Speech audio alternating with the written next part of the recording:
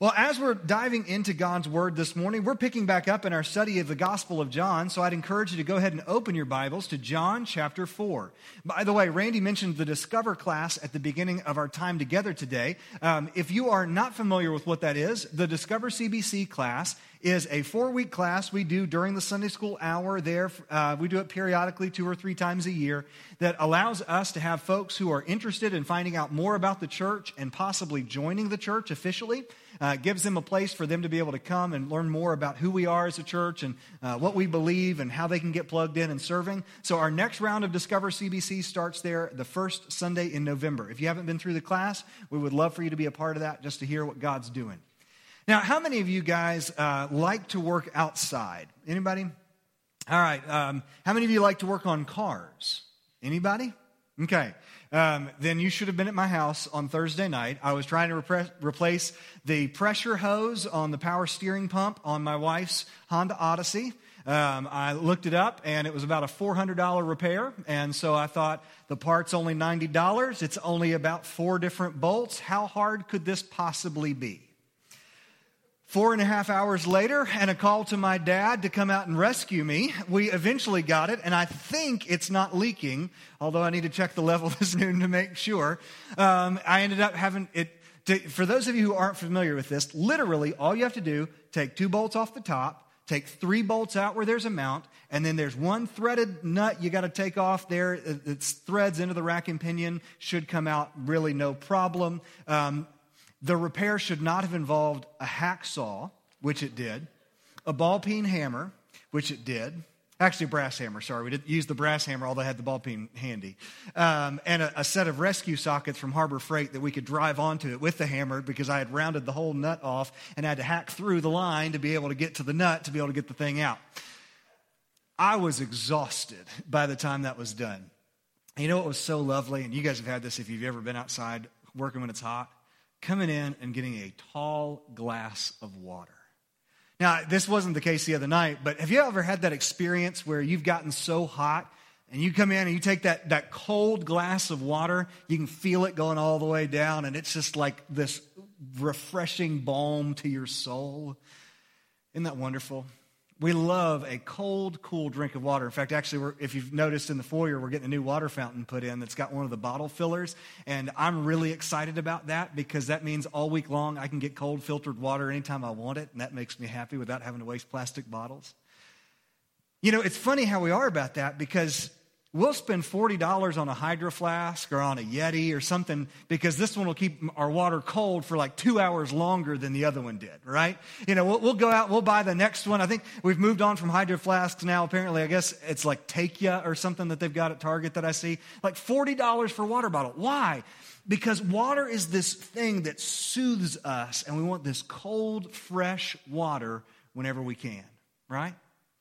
Now, the reality is, no matter how good your Yeti is, or no matter how good your Hydro Flask is, or how good your filter is, water eventually gets hot, it eventually gets stale, and it loses its refreshment, doesn't it? So what if I told you this morning that there's a water out there that will always soothe your deepest longings? Sounds good, doesn't it? That's what Jesus promises to a woman he encounters at a well here in John chapter 4. This morning, we're going to go through a lot of scripture, and so I'm going to be going through a lot of things kind of quickly. But as we do, we're going to see a tired Jesus sitting down with a troubled woman at a well. And as he talks with her and explains to her what's going on, we're going to see this one critical truth. Jesus is the only one who can satisfy our soul's deepest thirst.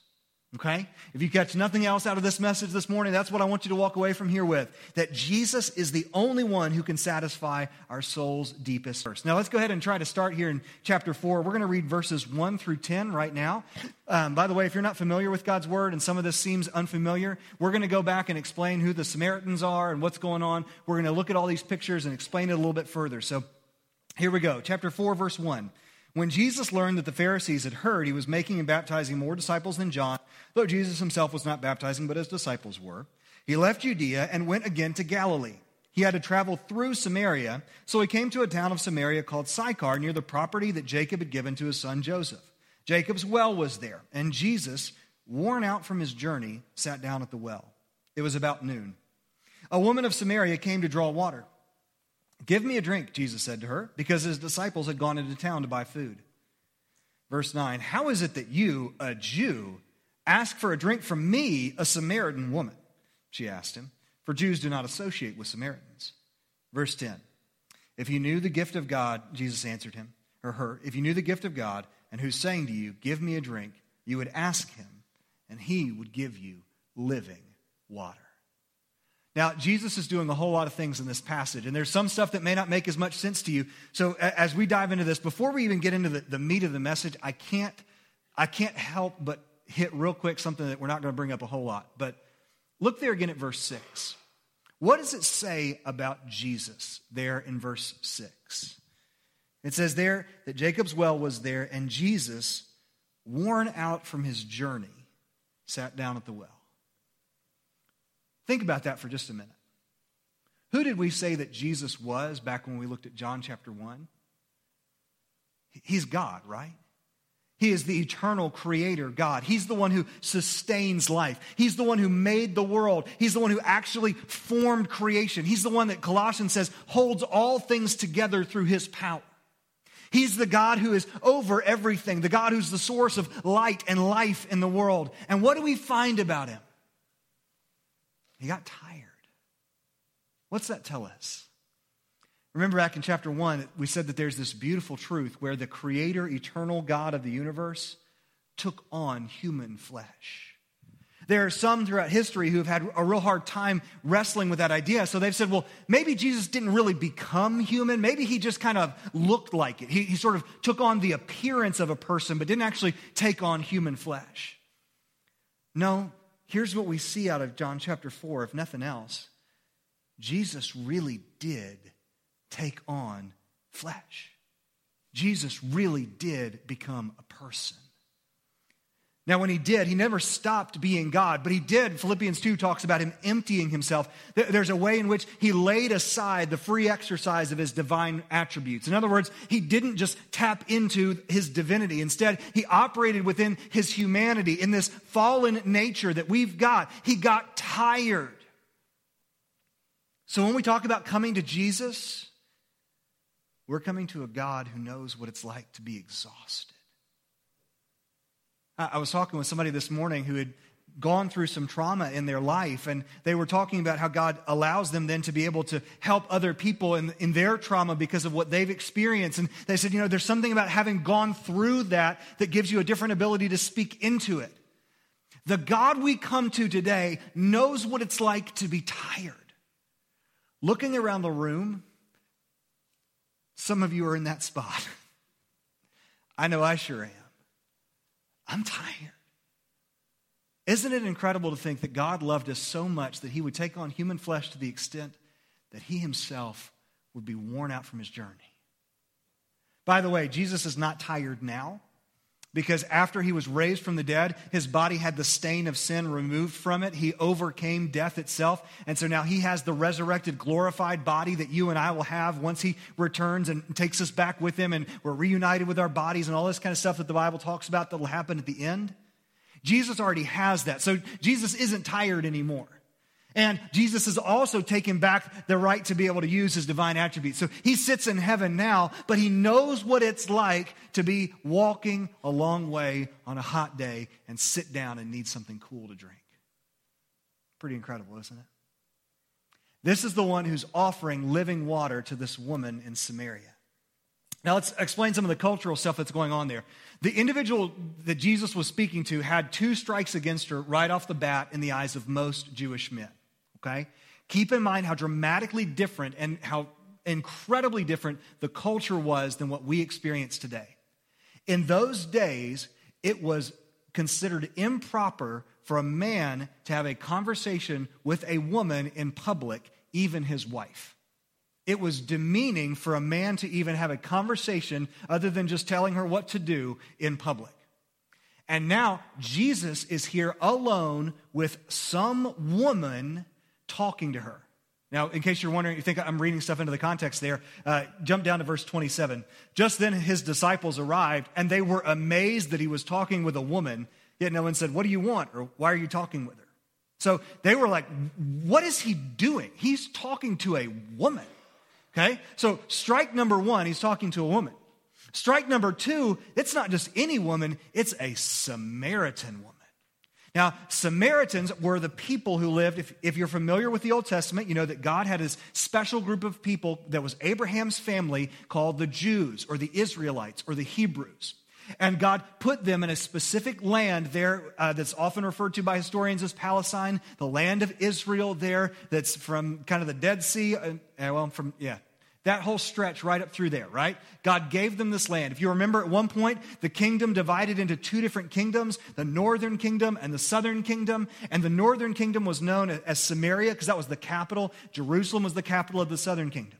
Well, over time, the northern kingdom and the southern kingdom both rebelled against God. They both turned their back on what God had told them to do. And so over a series of events, God allowed the Assyrians and then eventually the Babylonians to come in and take people out of the land, to take over, destroy the temple in Jerusalem and all these kinds of things. When the Assyrians took everybody out of the land, they also left some who were there. Now, the northern kingdom had already messed up because they had already established their own sacrificial system and their own altars, and they had disregarded everything that God had said. So they were already religiously corrupt. But then after the captivities, the emperors moved people from other nations into those areas, and everybody intermarried with each other, and that was something that God had told the Jews that they were not supposed to do. They weren't supposed to marry people from these other nations. So they've set up their own religious system. They've corrupted their cultural bloodline that God had told them to keep pure. So in the eyes of the Jews that are there in Jerusalem and the ones who were actually right with God, they felt. These people are half-breed. They're religious nut jobs. They are totally out of anything we should ever talk about. In fact, they said that a Samaritan woman is born unclean from the moment of her birth. And as they looked at this, here's what this tells us, okay? Samaria is the middle, right smack dab in the nation of Israel. Jerusalem and all that's kind of down below it, and then you've got Galilee up here in the Sea of Galilee. Well, what would happen was devout Jewish folks, they wouldn't go through Samaria. They would actually go across the Jordan River, add a day or two to their journey to be able to go between Jerusalem and Galilee. They'd go around the whole thing and add extra time. Yet what do we find Jesus doing? He walks right through the middle of it. And he sits down with a Samaritan woman. Now, when we hear her lifestyle, it gets even worse. She is not a good woman. In fact, some have said that she probably thought Jesus was trying to take her home with him when he first started talking, because that's the only reason that a man would talk to a woman like that. Yet Jesus' plan is something completely different. Jesus' design and desire is not to try to ridicule this woman or take advantage of her. Instead, he is offering her living water. Now, it's funny because there's a play on words here, kind of like there was last week with the idea of being born again, right? Remember Nicodemus, when he heard about being born again, he thought, how's that going to work? Because he was thinking in the physical. In the same kind of way, that term living water can refer to fresh water, like from a spring, as opposed to water from a well. Growing up, my mom and dad had a spring. And I don't know if you have ever drunk water from a good spring right when it comes out the side of the hill, but there is nothing like the taste of that water. Now, mom and dad live on a well, and it doesn't taste as good. It's from that same spring, but I'm sorry, there's something about it that just doesn't taste as good. In these days, sometimes the wells were more stagnant. They didn't get as much flow, so it wasn't living water. It wasn't fresh water. But Jesus is making a play on words here. He's not just talking about, I'm going to give you water from a spring instead of from a stagnant well. No, what I'm giving you, what I'm offering you is living water, something that's going to transform and change you. This is a picture that God used throughout the Old Testament. We'll see in a minute. But John uses this multiple times. You see Jesus referring to the living water. Sometimes he's referring to himself as the living water. Other times he says, like he does here, that he's going to give you living water. One of the clearest parallels that I think helps us explain what's going on here is John chapter 7. In John 7, verse 37, Jesus said this, on the last and most important day of the festival, Jesus stood up and cried out, if anyone is thirsty, let him come to me and drink. The one who believes in me, as the scripture has said, will have streams of living water flow from deep within him. He said this about the Spirit. Those who believed in Jesus were going to receive the Spirit, for the Spirit had not yet been given because Jesus had not been glorified. So here's what he's saying. For those who will trust in him, those who will come to him, Jesus will give you living water. That living water is like we talked about last week. You remember how we said that we were born again through the work of the Holy Spirit? That the Spirit is the one who gives us life, the one who makes us new as he comes inside of us and takes up residence in us. The living water that Jesus is promising here is the life that comes through the Spirit of God taking up residence in us. Now, let's make 3 different observations about what it looks like when we have this living water in us. What does the living water lead to when we receive this? We see that Jesus is describing this new life in terms of living water, and we'll see that more as we look through. The first way we want to look at this, though, is to recognize that living water leads to lasting satisfaction. Living water leads to lasting satisfaction. Now, pick back up with me in verse 11. Remember how Nicodemus reacted last week? How he said, Jesus said, be born again. And he's like, can I go back to my mother's womb? Because that'd be awkward. And this time you're going to see the Samaritan woman say the same kind of thing. So Jesus, verse 10 says, if you knew the gift of God and who's saying to you, give me a drink, you would ask him and he would give you living water. Sir, said the woman, you don't even have a bucket and the well is deep. So where do you get this living water? You aren't greater than our father Jacob, are you? Actually, yes, I'm the one who created him, but that's a different story. He gave us this well, and he drank from it himself, as did his sons and his livestock. Verse 13, Jesus said, everyone who drinks from this water will get thirsty again. But whoever drinks from the water that I will give him will never get thirsty again. In fact, the water that I give him will become a well of water springing up in him for eternal life. See, Jesus directs her away from the physical. It's not about, she's sitting there saying, well, you don't even have a bucket, man. Back in those days, they would carry a leather collapsible bucket they could use to draw water when they were at somewhere like this. And she said, how are you going to give me anything? You don't even have a bucket. And Jesus says, no, I'm doing something more. Just like he did with Nicodemus, he takes him to that next level and says, this is not talking about physical water. This is talking about spiritual. He said, the living water that I'm going to give you, this water will flow out from you. This water leads to eternal life. Crazy picture, isn't it? Now, it's interesting because this isn't the first time that God's used this kind of picture with his people. Back in Jeremiah, he was talking about the fact that even the southern kingdom, Judah, was turning away from him. It says in Jeremiah chapter 2, verse 13, for my people have committed a double evil. Number 1, they have abandoned me, the fountain of living water. And number 2, they've dug cisterns for themselves, cracked cisterns that cannot hold water. All right, leave that up for a second, Alex. So there's 2 things that they've done. 1, they've abandoned me. They've turned from following God, who he describes himself as the fountain of water. And number 2, they've dug cisterns for themselves, cracked cisterns that can't hold water. Now, a cistern was a pit in the ground that had a container or was lined with stones or brick or something that would hold water so that you could collect rainwater during the rainy season that you would use later during the dry season. So he said, you've left the fountain of living water and you've turned and dug your own cisterns. Now, how many of you guys have something in your backyard that collects stagnant water? The mosquito breeders, right? That old tire under the shed, something. If that water sits, it gets stagnant and gross, doesn't it? So which would you rather have? The water from the old tire in the back of your house or the water flowing fresh out of the side of the mountain as a mountain stream, right? Which one are you going to take? The fresh flowing water.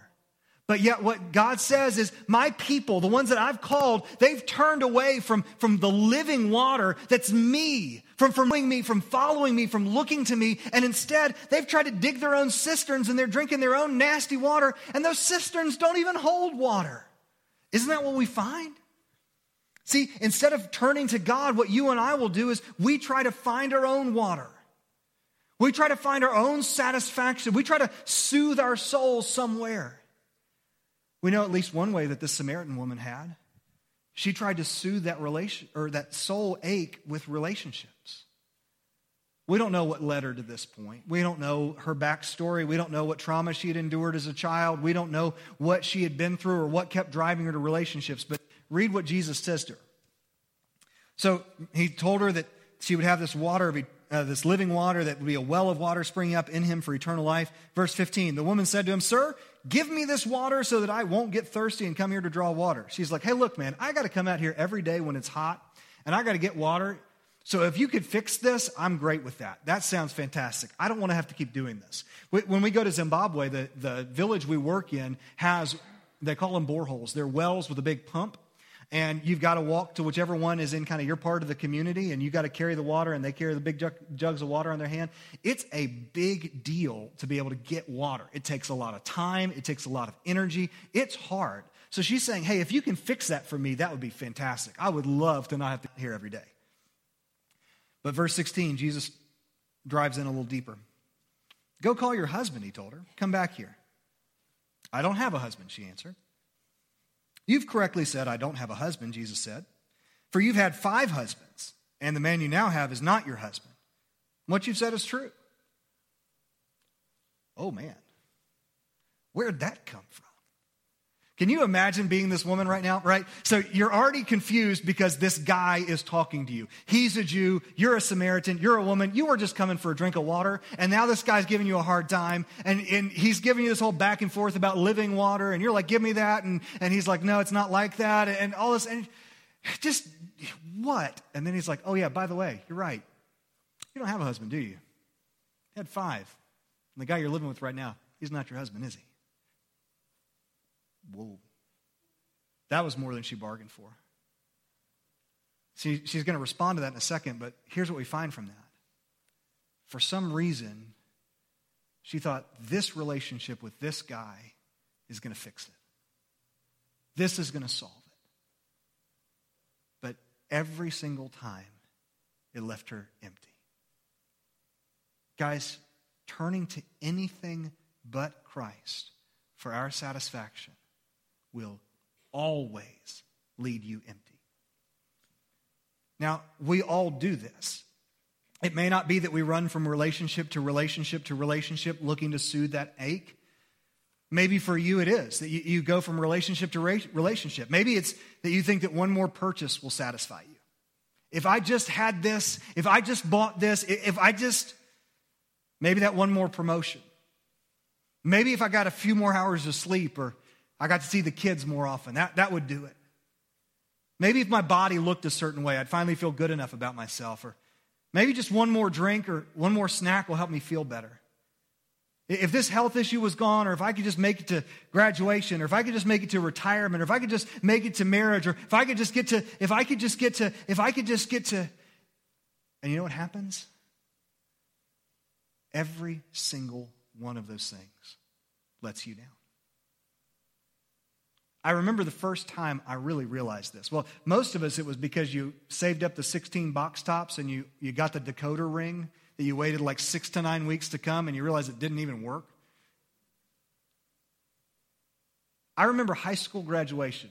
I graduated from CHS. We did the graduation outside on the football field. I remember them, cheering, clapping, everybody tossing hats. I remember finding my hat. Just kind of,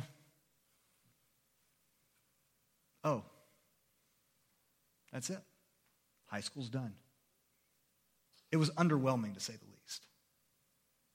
When I graduated from college, I actually graduated during the summer term, and I didn't even matriculate. So I never walked across the stage and got my diploma from college. I remember finishing seminary, and they had a beautiful ceremony at our seminary where the graduates would kneel and all the professors came by and would lay hands and pray over you, and it was a beautiful moment, and then it was over.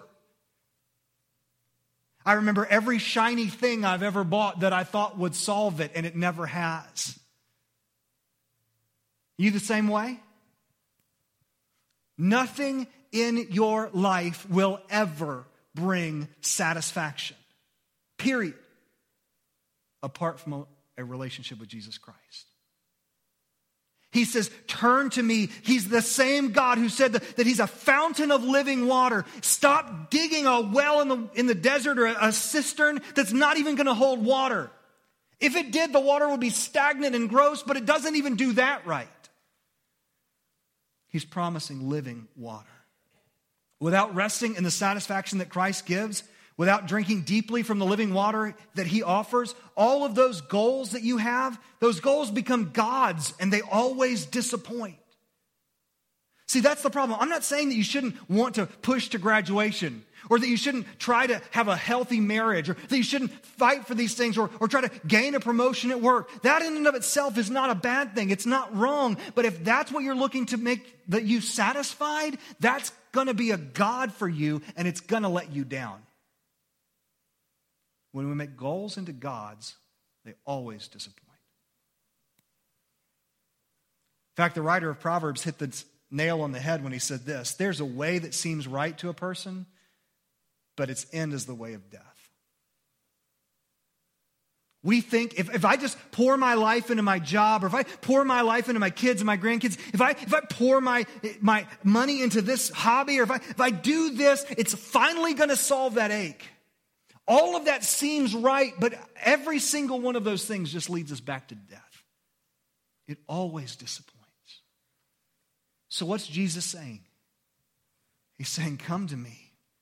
Read verses 13 and 14 again. Everyone who drinks from this water will get thirsty again. But whoever drinks from the water that I give him will never get thirsty again. In fact, the water I will give him will become a well of water springing up in him for eternal life. When we drink the living water, when we come to Christ and he fills us with his Spirit and gives us life, we find what our hearts are ultimately longing for. Augustine of Hippo, or some may know him as St. Augustine, said this in his book, The Confessions. He said, you have made us for yourself, O Lord, and our heart is restless until it rests in you. You've made us for yourself, O Lord. And so our heart is restless until it finds its rest in you. Where are you looking for rest today?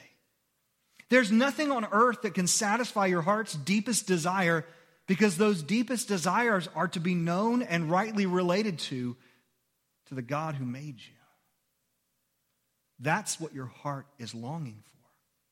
That's why Jesus said in Matthew chapter 5, verse 6, blessed are those who hunger and thirst for righteousness, for they will be filled. Hungering and thirsting for him. And we drink deeply from that living water. Then we can enjoy the life that God's given us as he puts the Spirit of God in us. When we thirst for the living God by surrendering to Christ, we're drinking deeply of that living water and resting in the life that God has wrought in us by the power of the Spirit of God. Then we can pursue those other things, and they flow out of what God's done. Then when I'm looking at graduation, you guys know I'm doing my doctorate right now. When I'm looking towards being done with the gigantic paper that I'm going to have to start writing in about 18 months, when I'm looking forward to that, I look forward to it because then I can see how God's going to use this experience for his name and his glory to help me be a better leader. When I look towards my relationship with my kids, or my relationship one day, Lord willing, to my grandkids, when I look towards that, it's not so that they'll finally make my life mean something. It's so that as I pour into them, I can hopefully help them see who Jesus is and learn to love him and walk in him and glorify the God who saved me when I was a 9-year-old boy. That's the satisfaction. So then I can enjoy Christ and I can drink freely from him. And then I can enjoy whatever comes with the rest of it.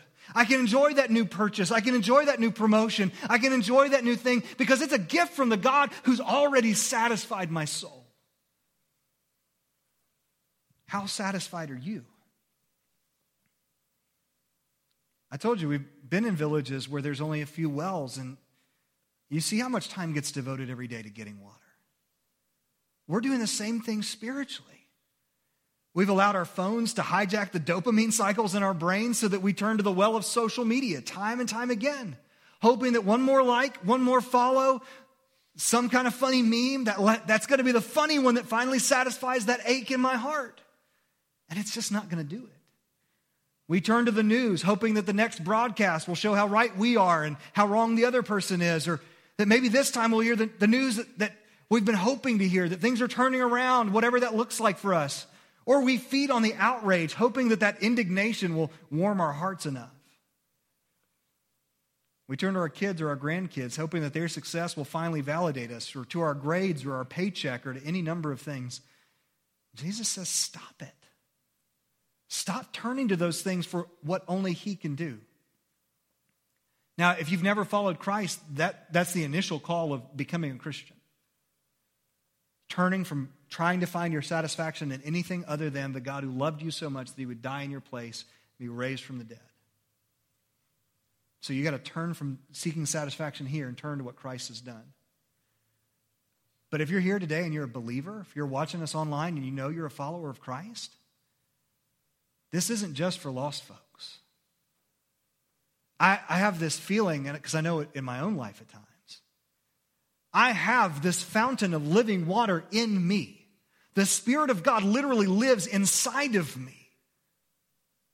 And yet so often I find myself turning away from the fountain of living water and trying to dig my own cistern, right? Trying to dig my own well. Trying to find my own water when I have the fountain of living water right there. If I'm thirsty today, if I'm not satisfied, it's not because something's wrong with the water. It's wrong with where I'm looking. So this week, as you've been dealing with the situations you've faced, are you turning to Christ and drinking deeply? What do you do when you first feel your heart hurting? Where do you go? When you first feel inadequate, what's your reaction? When things are starting to come in on you, when you get bored, what's the first thing you turn to?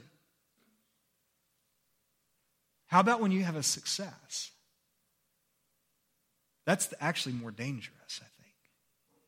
When things are going well, do you recognize and acknowledge that that's a blessing where God worked and God moved and God did something good? Or do you say, good, my hard work has finally paid off? How do you handle the successes? How do you handle the blessings? How do you handle the boredom? Stop turning to things that will never satisfy. Instead, turn to Christ for the water you need. Now, let's look at a couple other things that this living water does. Second of all, not only does living water lead to lasting satisfaction, but living water also leads to true worship. Jesus has put his finger right on the issue of the worship of this woman's heart. Now, we often think of idolatry as bowing down or offering food or burning incense to some little statue. And we think as Americans, we don't do that. We don't have little altars in our home or outside of our businesses like you might find in Thailand or somewhere like that. So we don't really do idolatry. Well, we absolutely do. This woman's idolatry was actually based off the fact that she was looking for relationships to satisfy. She had made those relationships with these men her God. That's what she was hoping would solve her deepest needs. That's what she gave her attention to. That's what she gave her time to. That's what she gave everything she had to, was hoping that would solve it. The reality is we all do that. Now, she got real uncomfortable because Jesus put his finger right on a very sore spot of her heart. So she tries to change the subject, which is what most people do. So verse 19, Jesus had told her about, I know what's going on with you and your husbands. Verse 19, sir, the woman replied, I see that you are a prophet. Our fathers worshipped on this mountain, but you Jews say that the place to worship is in Jerusalem. Here's what she's trying to do. Remember how I said that the northern kingdom had set up their own worship system and stuff, and God had said they were supposed to worship in Jerusalem? She's trying to pull Jesus into a debate because she doesn't want to talk about her life. She wants to get it off of her and kind of get it out. So, you guys say we're supposed to worship in Jerusalem, but we say we're supposed to worship here. Jesus is too good for that. Verse 21, he doesn't take the bait. He says, believe me, woman, an hour is coming when you will worship the Father neither on this mountain nor in Jerusalem. You Samaritans worship what you don't know. We worship what we do know because salvation is from the Jews. But an hour is coming and is now here when the true worshipers will worship the Father in spirit and in truth. Yes, the Father wants such people to worship him. God is spirit, and those who worship him must worship in spirit and in truth. So he points her to something even greater than this debate that she's trying to get in. With Jesus' arrival, and then later with him giving the Holy Spirit to his followers, Jesus was taking the emphasis off of the sacrifices and the temple system and all of those things and putting it on to the fact that we as believers are now the temple of God because the Holy Spirit lives inside of us. Remember, he talked about that. He kind of hinted at that back in John 2 when we were talking about how he was going to replace the temple. You remember us talking about, he was talking about his own body being torn down. And so as he talked about that, what Jesus was doing was saying all of those pictures and all of that's going to be fulfilled so that it's coming a time even now when true worshipers will worship in spirit and in truth. What's that mean? Well, when we talk about worship, we talk about worship usually in terms of singing on Sunday mornings. And that absolutely is one of the key elements of what we do in worship. God's commanded us multiple times throughout His Word to sing to Him, to sing together corporately. So that's one of the ways in which we express our worship. But worship is more than just singing a song. It's even if you go through all of the words and the words are Christ exalting and these guys are playing to the glory of God, if you're out there and you're just going through the motions and singing the words, that's not what Jesus is talking about here.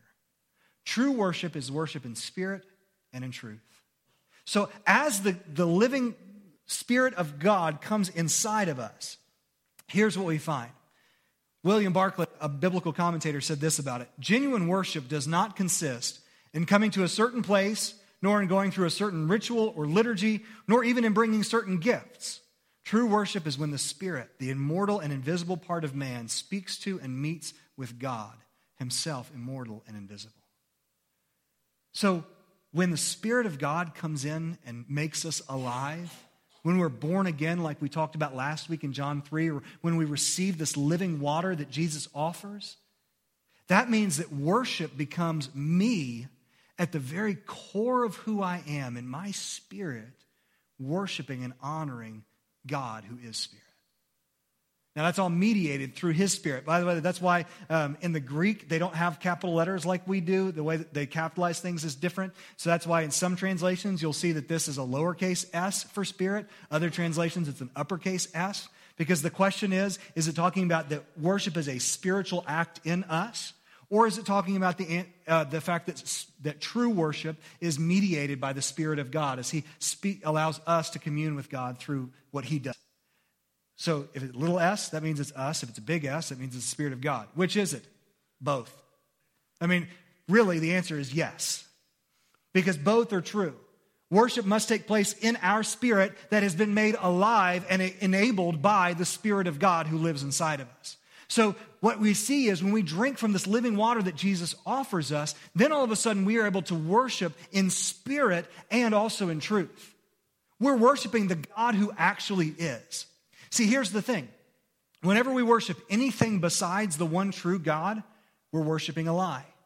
Because that thing's not actually a God. That thing can never satisfy. It has no power. It has no authority. It has no ability. It's not the one true God. So you're worshiping a lie. So true worshipers are worshiping spiritually, communing with the one true God, giving Him the praise and the honor and the glory that's due His name, giving Him the affection, giving Him the devotion, and worshiping Him in spirit and in truth. It's real. It's genuine. That's what we see God doing in Romans chapter 8, verses 15 and 17. He talks about what the Spirit does in us. He says this, you did not receive a spirit of slavery to fall back into fear. Instead, you received the Spirit of adoption, by whom we cry out, Abba, Father. The Spirit Himself testifies together with our spirit that we are God's children.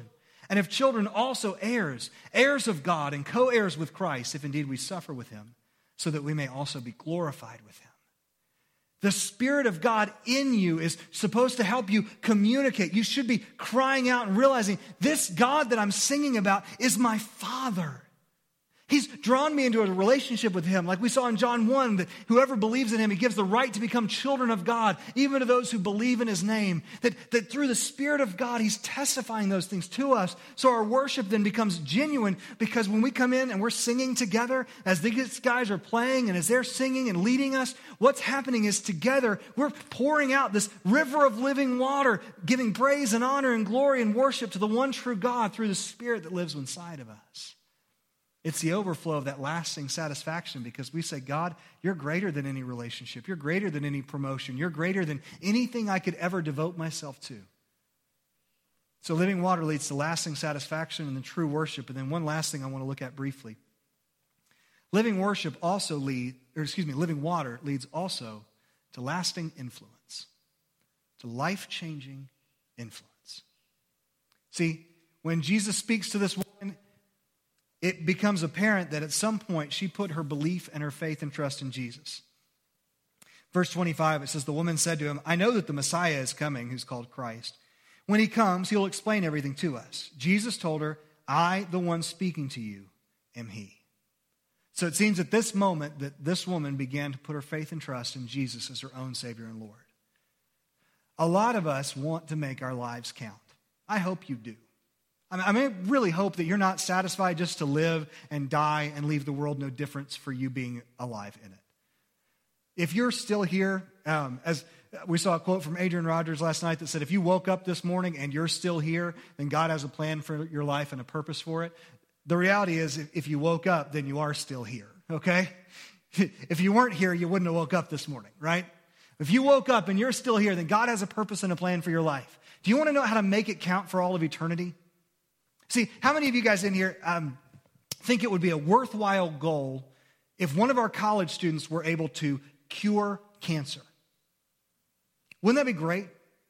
Wouldn't it be fantastic if one of our students who came through this church went on to be the man or the woman who finally cracked the code and was able to cure cancer once and for all? Wouldn't that be awesome? But you know what would happen? People would die of something else. Even if you could eradicate cancer, you still got pneumonia. Still got congestive heart failure. You still got any number of other ways in which people die. So, Sean, you're saying we should just let cancer go and not try to fight against it? No, absolutely. Like I said earlier, goals are good. Man, would to God that we would go out and we would do anything possible within our power, within our realm, to be able to end human suffering to whatever extent we can.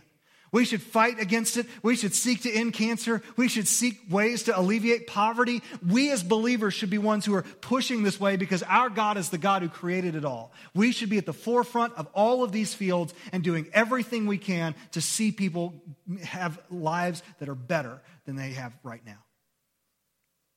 But as we do that, it's with the understanding that people are still going to die. See, all of us die of something. All of us do. So here's what's incredible. This woman had an eternal impact. One that lasted not just during somebody's life, like curing their cancer, but one that lasted for all eternity. How do we know? We'll jump down to verse 28. The woman left her water jar, went into town, and told the people, "Come see a man who told me everything I did. Could this be the Messiah?" They left the town and made their way to him. This woman immediately went back and said, "Hey guys, you got to see this. I think this guy might be the Messiah." Jump down to verse 39. Now many Samaritans from that town believed in him because of what the woman said when she testified, "He told me everything I ever did." So when the Samaritans came to him, they asked him to stay with them, and he stayed there 2 days. Many more believed because of what he said. And then they told the woman, "We no longer believe because of what you said, since we've heard for ourselves and know that this really is the Savior of the world." This woman with a tarnished reputation, one of those people, was one of the first people to go back to those who did not know who Jesus was and say, "Hey, you've got to come meet this guy. He told me everything that I've ever done." And when they got around Jesus, they put their saving faith in Jesus as Savior and Lord. Do you know where that Samaritan woman is right now? She's in heaven with God. She's right now worshiping Jesus at his feet in heaven right now. And you know who's with her? All those people from the village that she said, "Guys, y'all got to come see this." What could be more influential than changing the eternal destiny of people? Now listen, guys, you and I don't change hearts. We can't. If I can talk you into getting saved, somebody else can talk you out of it. Only God can make a person right with him. Only God can bring someone to the point of saving faith and believing in him. I can't do that. But what I can do is say, "Hey, come see this. And you've got to see this God that I met, that I know. He knew everything about me, and he still talked to me, and he loved me, and he cared for me." Guys, there's no greater way to influence the world because you're changing the world for all eternity. You're taking somebody, and as God works in them, they're going from death to life, coming into his kingdom where they'll live forever. That's the living water overflowing out of you. There was a book we went through several years ago called Outflow that used this idea that for those of us who know Jesus as Savior and Lord, we should be so filled up with Him that it just spills out everywhere. That it just flows out into our conversations, in the way we treat our servers, the way we treat retail workers. Guys, it's awful right now to work anywhere, right? Any kind of retail, any kind of food service, anything like that. They're all short-staffed, and it's not their fault that it's stuck on a boat coming from China outside of Los Angeles in the harbor. That's not their fault at all. So don't act like it is. Instead, act like you have a God who rivers of living water in you, who cares more about that person than getting your new phone. You know why I say that? Because I can be that guy if I'm not careful. I was raised in a family where we owned a business that was small enough that we could not afford to lose a single customer, okay? Walmart, they can have people walk and it doesn't matter, because where are you going to go? You're going to come back to Walmart, right?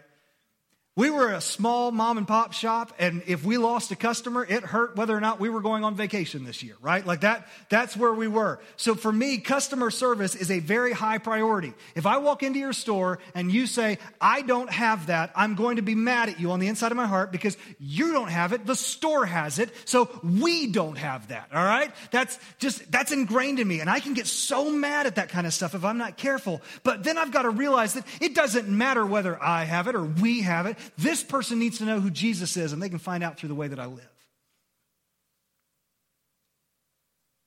So, and you know why? Because if I'm mad that my phone's not here yet, I don't need that phone. Sure, I'd love to have it. Be fun to have. But I've got lasting satisfaction that no phone's going to give me or no good meal is going to give me. Now, I'm worshiping the one true God in spirit and in truth because He's put living water inside me. I've been satisfied. All this other stuff, it's icing on the cake.